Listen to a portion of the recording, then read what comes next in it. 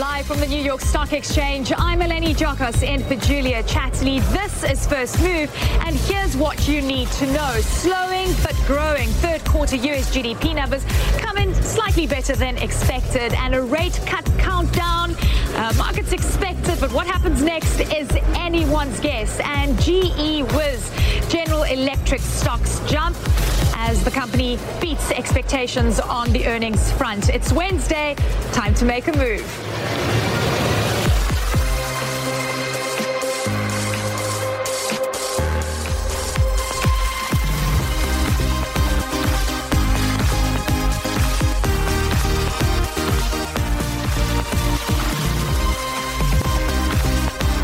Welcome to First Move. Really good to have you with us today, and a slew of economic data that we are digesting at the moment.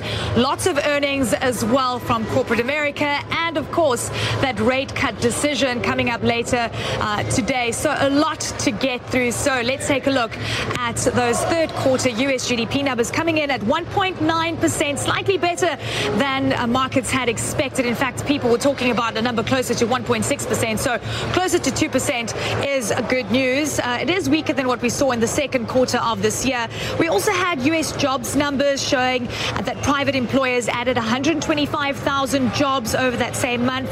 And of course, it is better than the 100,000 that people were anticipating. But what's interesting is that in September, there was a huge revision downwards by 45,000 jobs. So that is going to be interesting to see how that impacts the numbers, the non-farm payroll numbers that we're expecting to come through on Friday. Now, the Fed is going to be poring over all of this data ahead of its policy meeting later today. An interest rate decision is expected just 5 hours from now.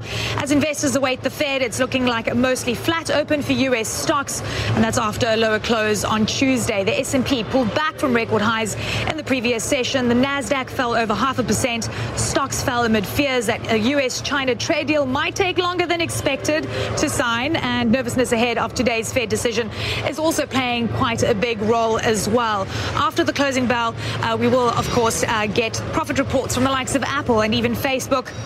So a lot of things to get through today, and we'll keep you updated on all the latest insights. Now we've got Christine Romans joining us to unpack some of the economic data that we've seen. So slightly better than expected on the third quarter GDP.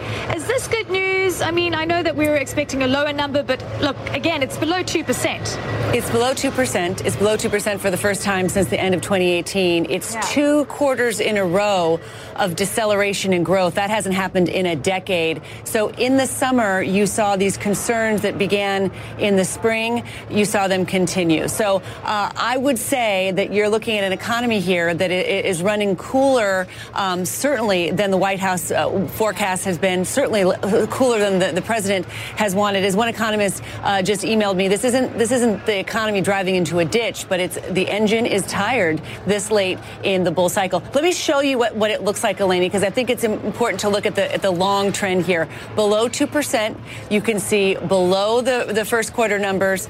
You can see there was some activity earlier in the year, but that whatever that boost was earlier in the year seems to have faded a bit. And as you stretch back, you can see how difficult it has been for the economy on the quarter basis to be able to stick above 3%. Now, when you look at annual numbers, we know for the year last year, 2.93% was the annual number. Still having difficulty really blowing out of the water those numbers we saw during the Obama administration, which has been, of course, a promise of this president, Eleni. Yeah. So we also had ADP numbers coming through and better than expected, but interesting to see that we saw a big revision downwards in September. That coupled with these, economic numbers, do you think that the market's now definitely expecting a rate cut later today? I think there's a couple of things going on here. You have the Boeing MAX problem. Boeing is a huge part of the American economy and a huge part of the labor force.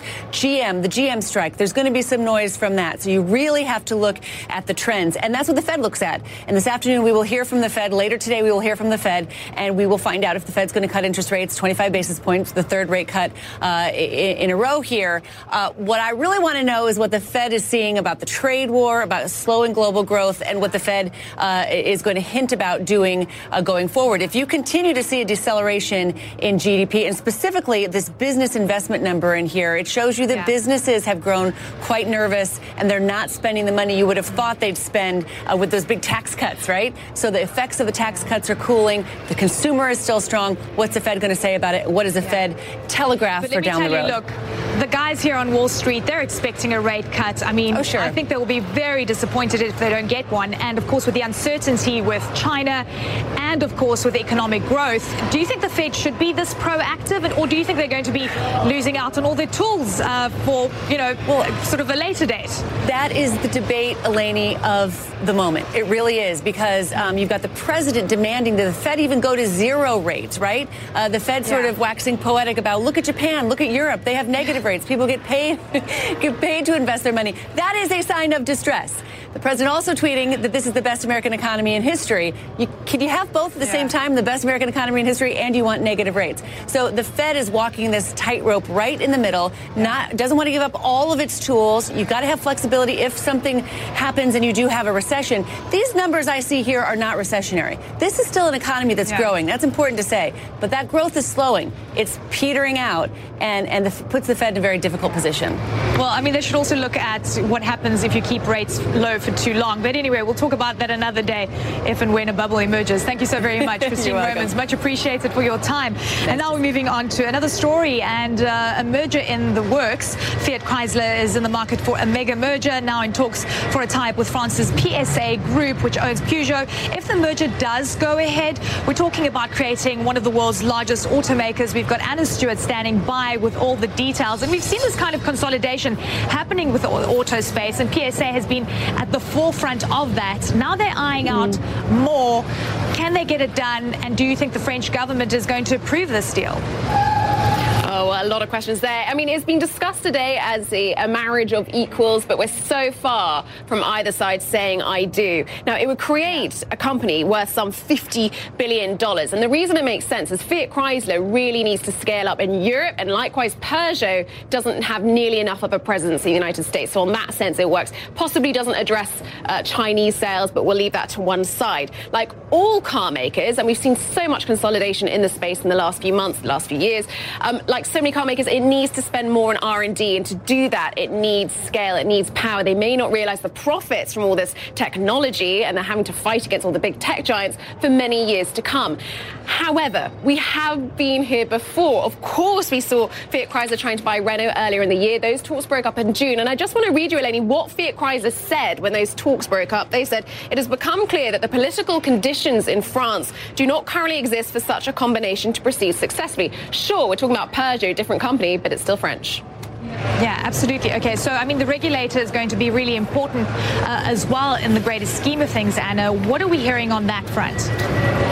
Well, that's the biggest risk here. Will politics get in the way again? I mean, France owns a 12% stake in Peugeot, slightly less than it did with Renault, but it's still fairly sizable. They're likely, the French government, to want some sort of protection on jobs should this deal progress any further, and it's still very, very early stages at the moment. Of course, if France, the state, wants their car makers to succeed, they're going to have to support some sort of consolidation in the future. This is how they're going to survive the R&D wars that are already beginning, really. With Renault, perhaps the added complication was the Renault-Nissan alliance, and that was under so much pressure following the arrest of Carlos Ghosn. So in that sense, perhaps this marriage, this relationship is slightly less complicated. Eleni? Yeah, I mean, I'm just looking at the market cap of these companies. French company has 23.6 billion euro market cap. FCA sits at around $22 billion. I mean, it looks like it's, as you say, a merger of equals. But what kind of price points are we looking at here? Do we have any detail on that? No, it's too early to say. Currently, all we know that talks are ongoing, and it's interesting to hear that talks have really probably been ongoing all year. They just paused while Fiat flirted a little with Renault, but of course that fell apart. It'll be interesting to see what we hear in the rumour mill from the French government before I think we get to any kind of price point here. Is it worth these talks going any further? Eleni? All right, Anna Stewart, thank you very much for that update and those insights. So a Dow original that looked down and out is making a comeback, and it's in the form of really strong earnings. General Electric defying grim expectations on its outlook, and shares are up more than than 8%. Take a look at that. We've got Matt Egan joining us now. And Matt, just looking at these numbers, and one of the things that people like to look at as a gauge of efficiency is, of course, just how much free cash flow they have. And that's sitting at around $650 million. They're saying that's going to increase down the line as well. It's got investors really excited, but how are they going to get this right? Well, listen, everyone loves a comeback story, and GE seems determined to give us just that. There were some major obstacles facing the company and facing all companies. I mean, there was the global economic slowdown, there's the trade war, and there's this Boeing 737 MAX crisis. But despite that, GE posted results this morning that really wowed investors. I think there were three really important positives. One, earnings and revenue beat expectations. Two, they stopped burning cash. GE actually, as you mentioned, generated $650 million of industrial free cash flow. And GE expressed confidence in the future. They are now projecting up to $2 billion of industrial free cash flow in 2019. And that's because they expect the power business to do better. Now, the CEO, Larry Culp, who was brought in about a year ago to turn around this company, he said that these results really do show that they're making progress on this transformation. But we should really kind of caution people that despite the really dramatic increase in the stock price pre-market, it's not like GE is firing on all cylinders right now. The power business posted another loss. They continue to really get hurt by this shift away from fossil fuels in favor of renewable energy like solar and wind. They also have aviation. That business suffered a slowdown in orders, and that's because of the 737 MAX crisis, which is obviously the plane has been grounded. Also, the healthcare and renewable energy businesses, they've been hit by higher costs related to tariffs. So all in all, GE is certainly showing some progress, but I think the CEO summed it up best during the conference call. He said, make no mistake, we still have work to do. Yeah, I mean, we know that they have been trying to run an efficient business, but on the aviation front, this is where it does get interesting because they're warning about that. But when you look at the sale of engines, we've seen that up around 50%, which is far better than people had anticipated, despite the impact of Boeing. Why do you think they're still giving out such a pessimistic tone? Is that kind of a hint of things to come with their relationship with Boeing? Yeah, you know, I think it's a really tricky situation. GE is saying that they are working very closely with Boeing and the airlines to try to get the plane back up in the air. And I think in the near term, it is causing a cash headwind for GE due to the timing here. But, you know, bigger picture, the aviation business is the bright spot at GE, and it's really been a booming business industry-wide for several years. But some of the analysts that I've talked to have said it's hard to see how aviation gets much better from here. Even though it's been a strong business, it does face headwinds, particularly given the slowdown in the economy. And if there's any sort of a recession, we could see an even sharper slowdown. So that's one of the problems facing GE is that its brightest business might not really have that much more room to grow. Great stuff. Thank you very much, Matt Egan. Much appreciated. All right, time now to take a look at stories making headlines around the world. California is bracing for winds of up to 115 kilometers per hour and extremely low humidity, conditions that authorities say will make the raging wildfires even harder to contain. It's the first time ever the U.S. National Weather Service has issued an extreme red flag, signaling potentially historic fire conditions. CNN has obtained the opening remarks of two U.S. State Department officials who will testify in front of impeachment investigators today. The officials are expected to describe influence Rudy Giuliani, President Trump's personal attorney, has had on U.S. policy with the Ukraine. A short while ago, the UK Prime Minister addressed Parliament hours after lawmakers voted to hold a December snap election. Meanwhile, a new report says Mr. Johnson's Brexit deal would cost the UK economy around $90 billion over the next decade. We've got Nick Robertson joining us live now. This isn't the first time we've actually heard the impact that it's going to have on the economy. The IMF is talking about, 3 to 5% drop in GDP in the UK. These are stark numbers that politicians are going to have to absorb heading into the election that's coming up in December. And these are numbers that the government has been keen to avoid. They were asked specifically to give the numbers from their own assessments of what Brexit was going to mean. I mean, currently, the current assessment now, not the government one, but the figures that the Treasury actually has in hand, 2.5 percentage points down now compared to 2016. If Brexit hadn't happened, the economy would be 2.5 percentage points better off. And that big figure you're talking about, the 90 billion, well, in 10 years' time, the outlook would be for 3.5 percentage points worse than it is now. So these are stark figures. And absolutely, these are going to be critical in the campaigning here, with essentially Prime Minister's question time today very fiery between Boris Johnson and the leader of the opposition, Jeremy Corbyn, and both sides, unsurprisingly, setting out their election agendas. Boris Johnson clear on his. Yeah, and this is interesting, Nick. We are going to deliver a fantastic deal by which this country will come out of the European Union. A deal that he has tried to block and that we will deliver. That is the future for this country. Drift and dither under the Labour Party, or taking Britain forward to a brighter future under the Conservatives. That is the choice this country faces. And he went on to say that under Labour, the economy would be even worse off. A Labour leader, for his part, riposted with, quite simply, that the Conservative Party is the party that will, give tax benefits to the rich. It's the workers who are being more greatly affected, that they will be worse off. He said that under, a Boris Johnson Brexit deal, the National Health Service, which is getting a lot of scrutiny at the moment, the National Health Service would be part of a Trump trade deal. Prices of medicines would go up, he said. The Prime Minister said that isn't the case, but we can clearly see the economy, workers' rights, and that Britain's National Health Service are going to be some of the central issues, as well as that sort of towering issue of Brexit and running in parallel in what's going to be a very heated campaign. Exactly. It's going to be election campaign, as you say. Let's just go through some of the top priorities that Britons want to hear about and what they think is going to be important in making their final decision. At the end of the day, some people feel that this is basically kind of a proxy decision on whether Brexit should happen or not.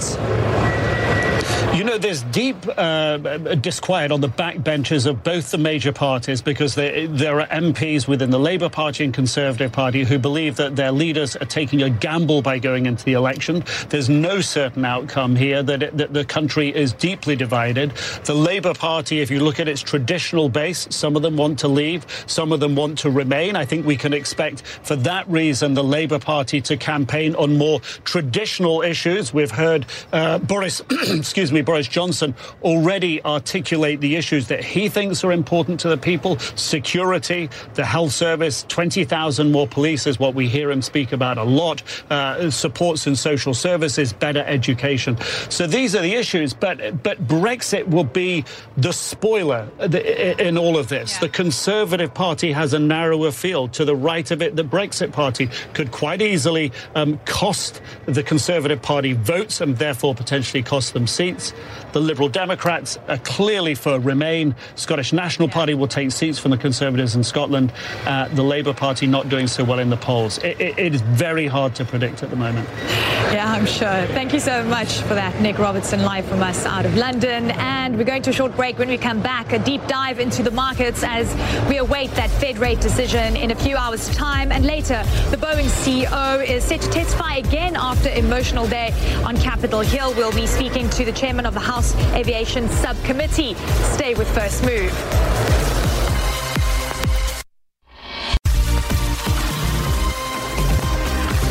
Welcome back to First Move, live from the New York Stock Exchange. U.S. stocks are on track for a flat to modestly higher open. Take a look at that. Tech stocks look set for the best gains. All this after stronger than expected reading on the health of U.S. economy. A preliminary reading shows the U.S. GDP growing an annualized rate of 1.9% in the third quarter. It was expected it would only grow by 1.6%, but that's thanks to continued strength in the U.S. consumer. Analysts were, of course, hoping that the number was going to come come in better than expected, and it did.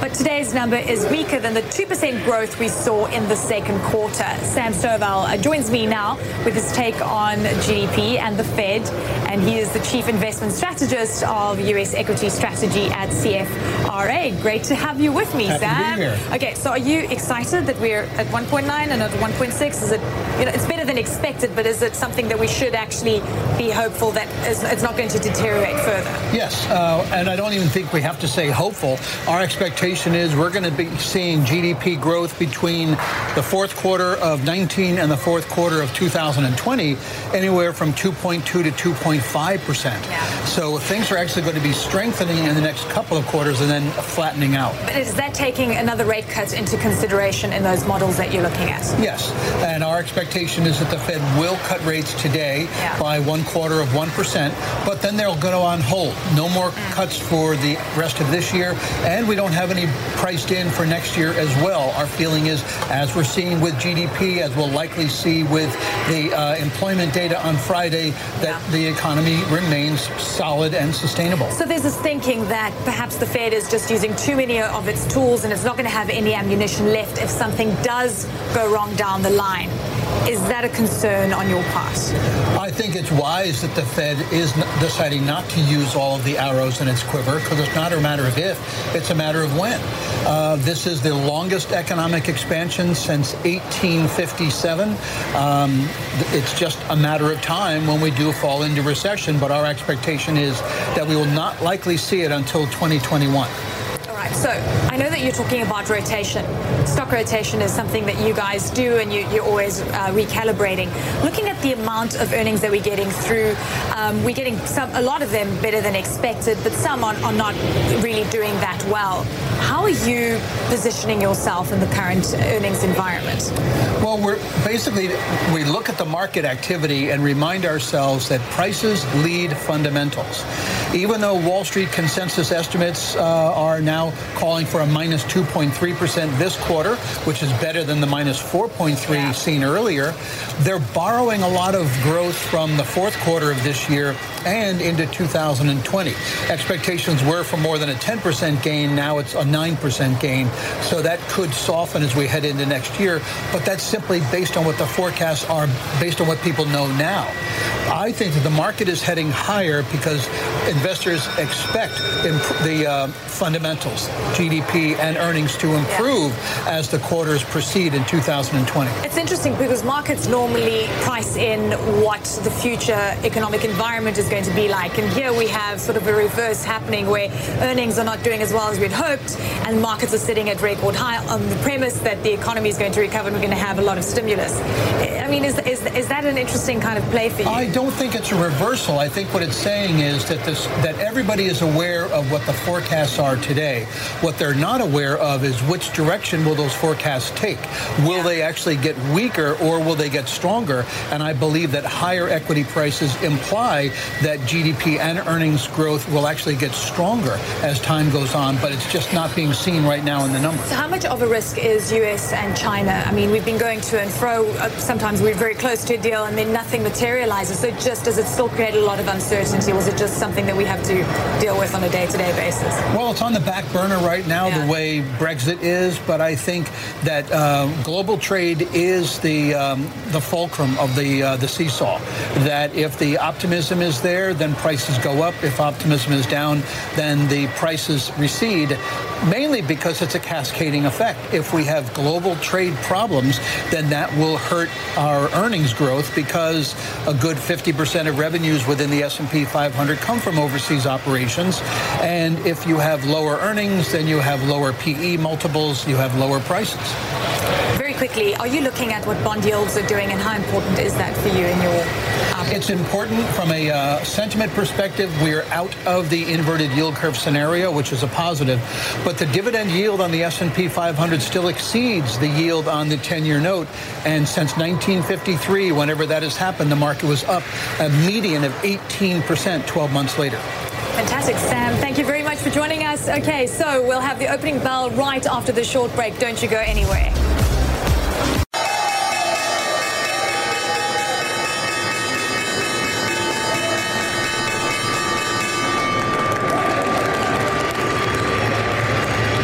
to First Move. I'm Eleni Jokos, live from the New York Stock Exchange. That was the sound of the opening bell here on Wall Street. Let's take a look to see how markets are faring as we kick off trade this Wednesday, mostly on a flat start, flat bias. They're trying to digest some better than expected US GDP and employment data that came through. Remember, third quarter GDP came out at 1.9%, much better than people had expected. 1.6% is what people were looking at. And of course, we've got the federal rate decision later today that comes out in less than 5 hours. The US Central Bank is expected to cut rates for a third time this year, but the Fed could signal a pause in the rate cutting cycle going forward. So it's definitely one to watch. Now, another big story playing out. Boeing CEO Dennis Muilenburg is back on Capitol Hill today after being grilled by lawmakers in yesterday's session and confronted by grieving family members as well. More than a dozen sat behind Muilenburg yesterday, holding large pictures of loved ones lost in 737 MAX crashes. Muilenburg acknowledged he was aware of internal emails and instant messages that raised concerns about the 737 MAX before the second crash. In a fiery exchange, one Democrat senator told the Boeing CEO there's no way that he would board a 737. Take a listen. I would walk before I was to get on a 737 MAX. I would walk. There's no way. All right, so joining me now, we're joined by Congressman Rick Larsen, chairman of the U.S. House Aviation Subcommittee. Congressman, really good to have you on. I'd like to get a sense from you after hearing Dennis Muilenburg yesterday. In terms of the messaging that you heard, do you feel we're making progress in this inquiry? And what do you think the outcome is going to be? Well, I think our committee is opening a new stage of our own investigation with the Boeing CEO coming to testify before us and answer our questions. I think the outcome isn't exactly clear, but I do think we're headed towards looking at how the FAA certifies airplanes. I think the way the FAA certifies airplanes is in need of repair. I think that we've seen from the Indonesian report, the FAA's own report for the Joint Authorities Technical Review, the NTSB recommendations, all pointing towards needed changes in how we certify airplanes in the United States. That in your home state, in Washington, Boeing has the largest facility of its kind there. How is that impacting people in Washington state? And what is the messaging that you're getting from people that have worked on the Boeing 737? Yeah, it's a real important question. I represent more Boeing employees than any member of Congress, and I can tell you two things. One, they're very proud of the product they design, assemble, and build, and they're also very distraught that this product contributed to the deaths of 346 innocent people. You know, we have a very good economy in the Pacific Northwest, but we're known for our gray clouds and rain, and this 737 MAX, these crashes have put another set of gray clouds and rain over the feeling about how we feel about the local economy. We are really unsure where this is headed, but we have to think safety first as we move forward in this investigation. That has to be our number one priority. Absolutely. Look, we heard from Dennis Muilenburg yesterday admitting to knowing about messages, admitting to knowing about issues before the second crash. Is there a sense that there was deception and deceiving that came through from the very top within Boeing? And if that is the case, what kind of outcomes should we actually be seeing here apart from just, executives losing their jobs? We opened our investigation in March of this year on the House Committee on Transportation Infrastructure, and we have received thousands of documents from Boeing, and we need to receive more from them and more from the Federal Aviation Administration. We still have a lot of information gaps that we're trying to fill. So to answer I don't have an answer to your question right now. Our focus has been on the legislative, the statutory framework. Are we giving too much authority to the FAA to give too much authority to the industry in certifying airplanes? And that's what we're looking at. So how do you see the regulatory environment playing out? Because, just weeks before the crash, Boeing was lobbying to get the FAA to rubber stamp, manufacturing designs and approvals, and almost handing more responsibility to the manufacturer as opposed to the regulator. And here we are today saying, well, we need to see an overhaul, and we don't even know what that's going to look like. Well, that's why we're doing this investigation. I think as we move through this investigation, we'll come up with a more clear definition of what kind of changes we need. For instance, at today's hearing, I expect to be asking Mr. Muhlenberg questions based on his testimony yesterday. He said mistakes were made at Boeing. Well, I want to know who made those mistakes. Yeah. Why were those mistakes made? Who did they report to? All those answers can point us in a more firm direction about the kind of changes that we need to make to ensure that always that the U.S. aviation system remains the safest.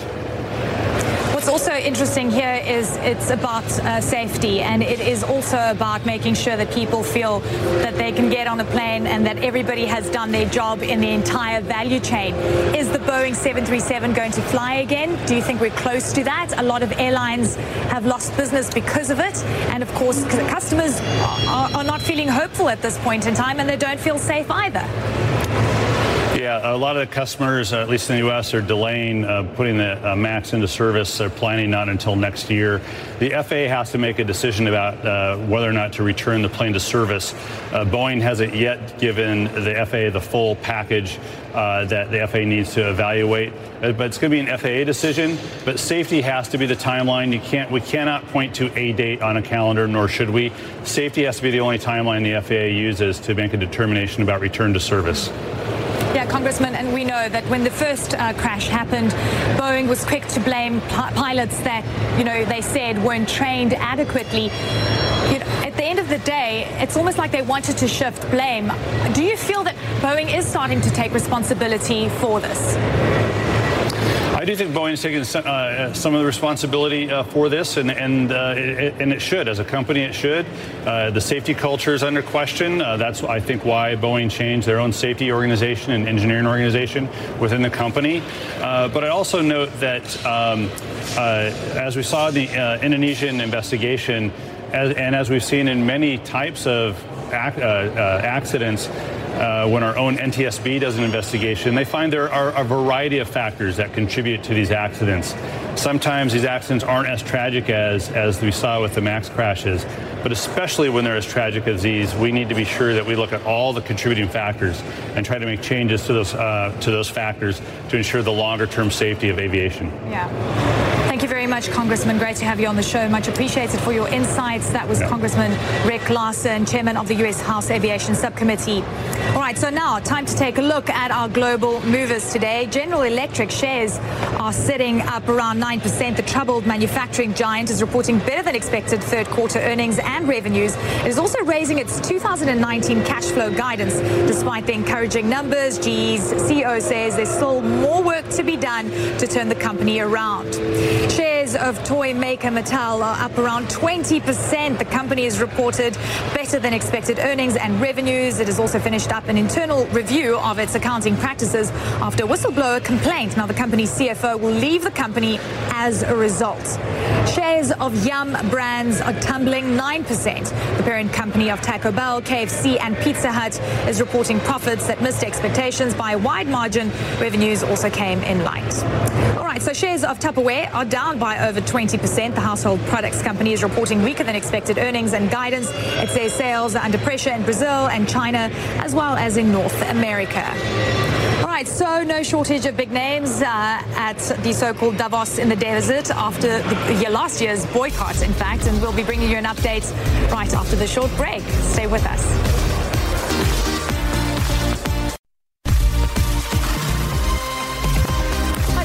High-profile guests from the U.S. have taken to the stage in Riyadh to tout Saudi Arabia's economic potential, and its forum is known as Davos in the Desert. That continues. This is where we find our John Defterios.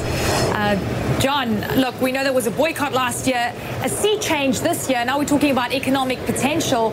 What are you hearing?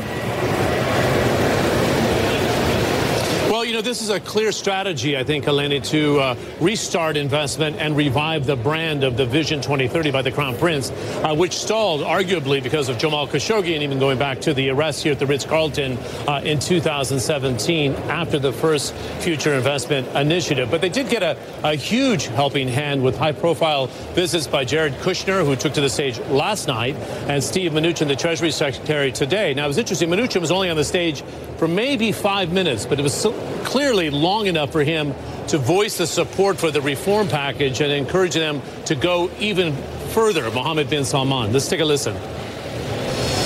I think the potential role that Saudi can play in the regional hub of the economy is very important.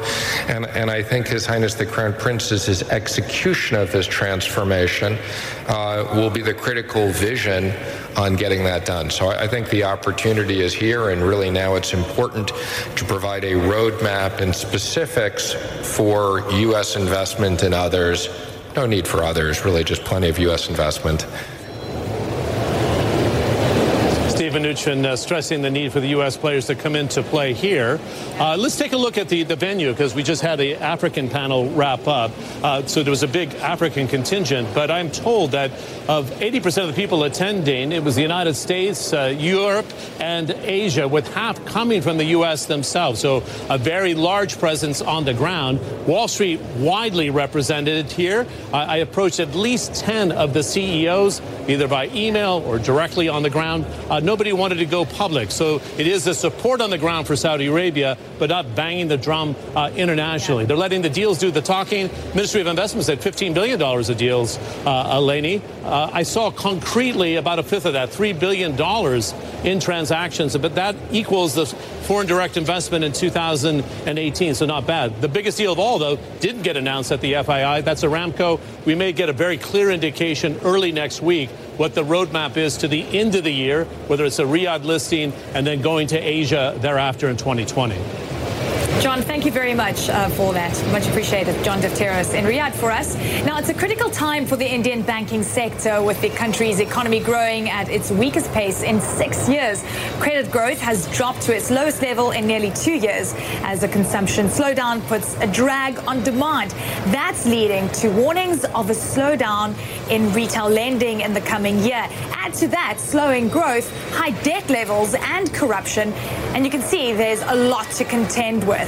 Rajneesh Kumar is the chairman of the State Bank of India and the incoming chairman of the Indian Banks Association. I asked him if he was concerned about the World Bank downgrading India's growth this year to 6%. India, the target has been that we have to grow at least 8% in Japan. So if it is benchmarked against 8%, then we are not doing as well. But I think it is more to do with the lot of changes which came in the Indian economy in the last 3-4 years. A combination of all the factors around introduction of many reforms which are very far-reaching in nature. So Indian economy is undergoing that transition. Comments from IMF chief economist that next year we could come back to 7%. And that means that thereafter it can grow further. Okay, so I mean, in terms of the way that it impacts the banking sector, if you've got low growth, that could mean corporate defaults. That means, retail defaults. And the banking sector is going through a transition in itself.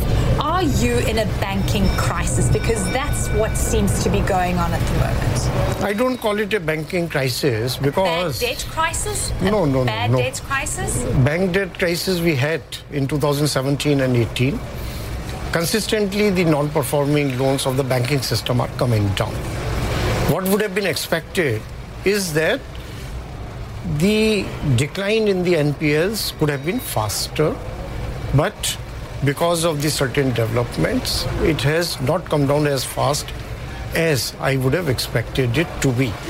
But the situation around NPLs or defaults, it peaked in 2018. March 18 was the worst year, and for my own bank and from the banking system, The graph is downwards. We're also hearing, I mean, look, you're the new chairman of the Indian Banks Association, so you're basically the representative body for the banking industry there. We're hearing of fraud. We're hearing about a liquidity crunch. We're hearing people taking money out because they're worried about banks folding.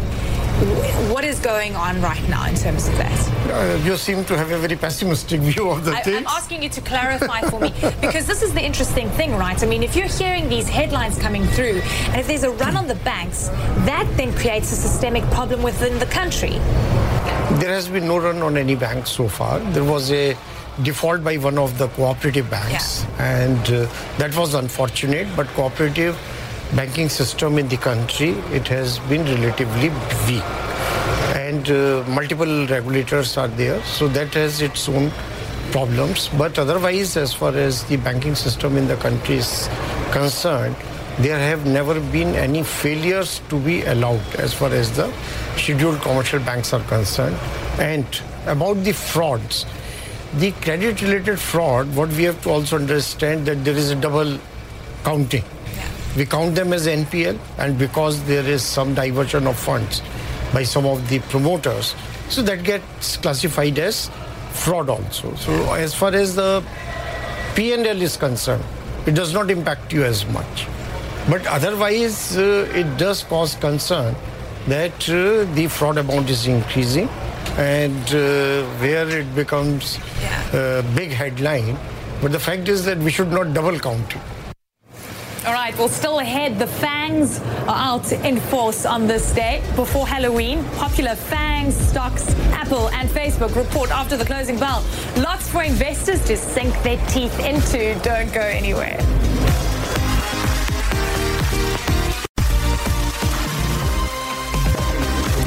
So welcome back. Apple shares are flat in early trading today. All this ahead of the company's eagerly awaited earnings report. It comes out after the closing bell. And Apple shares, as you can see, flat with a slight positive bias. They've risen, though, 50% year to date and are sitting near all-time highs. Shares of Facebook, in the meantime, are lower in early trading too. The social media giant is also out with profits later on after the closing bell. It agreed to pay a $645,000 fine to the UK government today in the Cambridge Analytica user data scandal. It's down 0.4%. Ivan Feinside is the Chief Investment Officer at Tigris Financial Partners. He joins me now. The FANG stocks, right? So Facebook, you've got Apple that you're expecting. We're talking about Google and Alphabet offline as well. What are your favorites within the tech space at the moment? Because everyone seems to have a little bit of problems coming to the fore. Of the big names, I like, in the FANG names, I like them all but Netflix. So I like Facebook, I like Apple, I like Google. So let's talk about Facebook. I mean, we've got results coming out later. They're dealing with so many issues leading up to the elections. We've been hearing from Mark Zuckerberg about whether they should allow political ads online as well. I mean, is that going to have a fundamental impact in the way that you see this as an investment stock? Well, no matter what, more controversy, if you will, more information, more viewership will drive more of their members to stay on Facebook.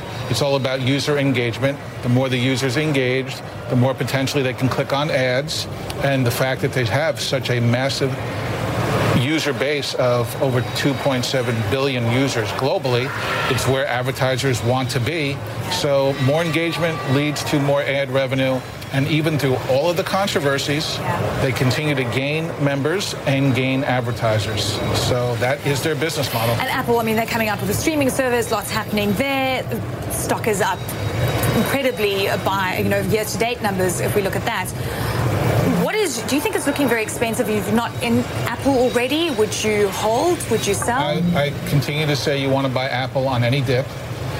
It is a very important and very well-liked company. It has had a good run-up, so I think that the results tonight will be, better than expected because that they have had a huge increase, surprising increase in demand for the new iPhone 11, where people thought that the demand was fading. It's not fading, it's increasing.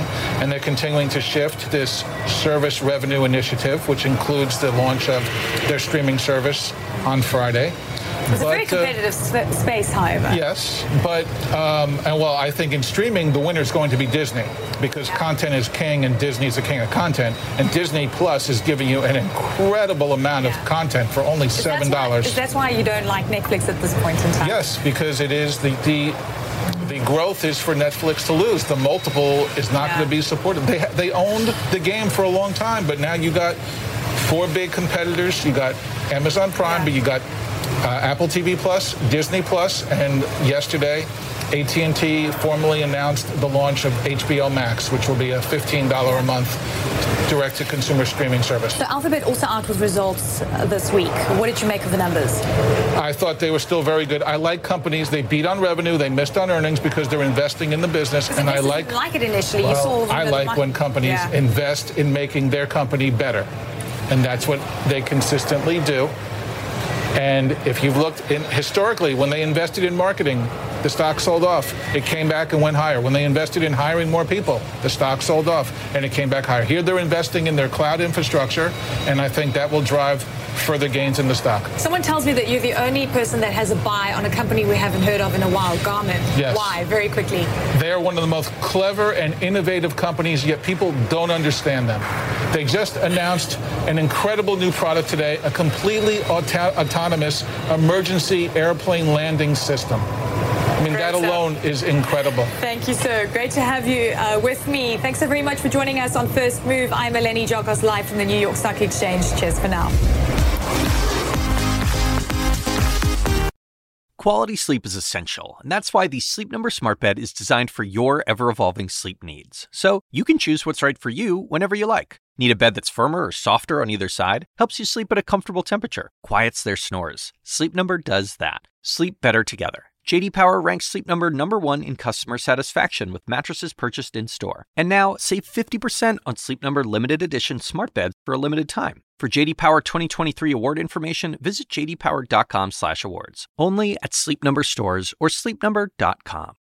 I'm Dr. Sanjay Gupta, host of the Chasing Life podcast. In honor of our 10th season, we want to hear from you. Leave us a message at 470-396-0832 and tell us how you chase life. It could be used on an upcoming episode.